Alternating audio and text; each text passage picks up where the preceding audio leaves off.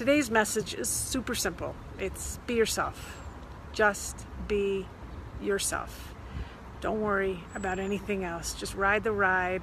It's your ride. Make it what it is that you want it to be. Just be yourself. I'm so blown away and incredibly honored, more than you would ever know, that I get asked time and time again, like how I'm me and how I got to be me and how I get to do the job I do and what I studied and how I got to just be me. So the answer is, how I got to be me is by living, is by falling on my ass time and time again, is by working through my shit and my issues and my limiting beliefs and following my heart. Really, just be you. Follow your heart.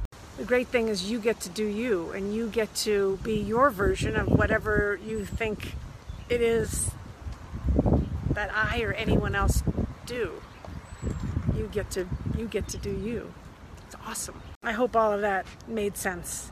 Hit me up if you have any questions or you just want to chat a little bit more. But the bottom line is, this universe needs you to be you. Just do it. One foot in front of the other. I believe in you.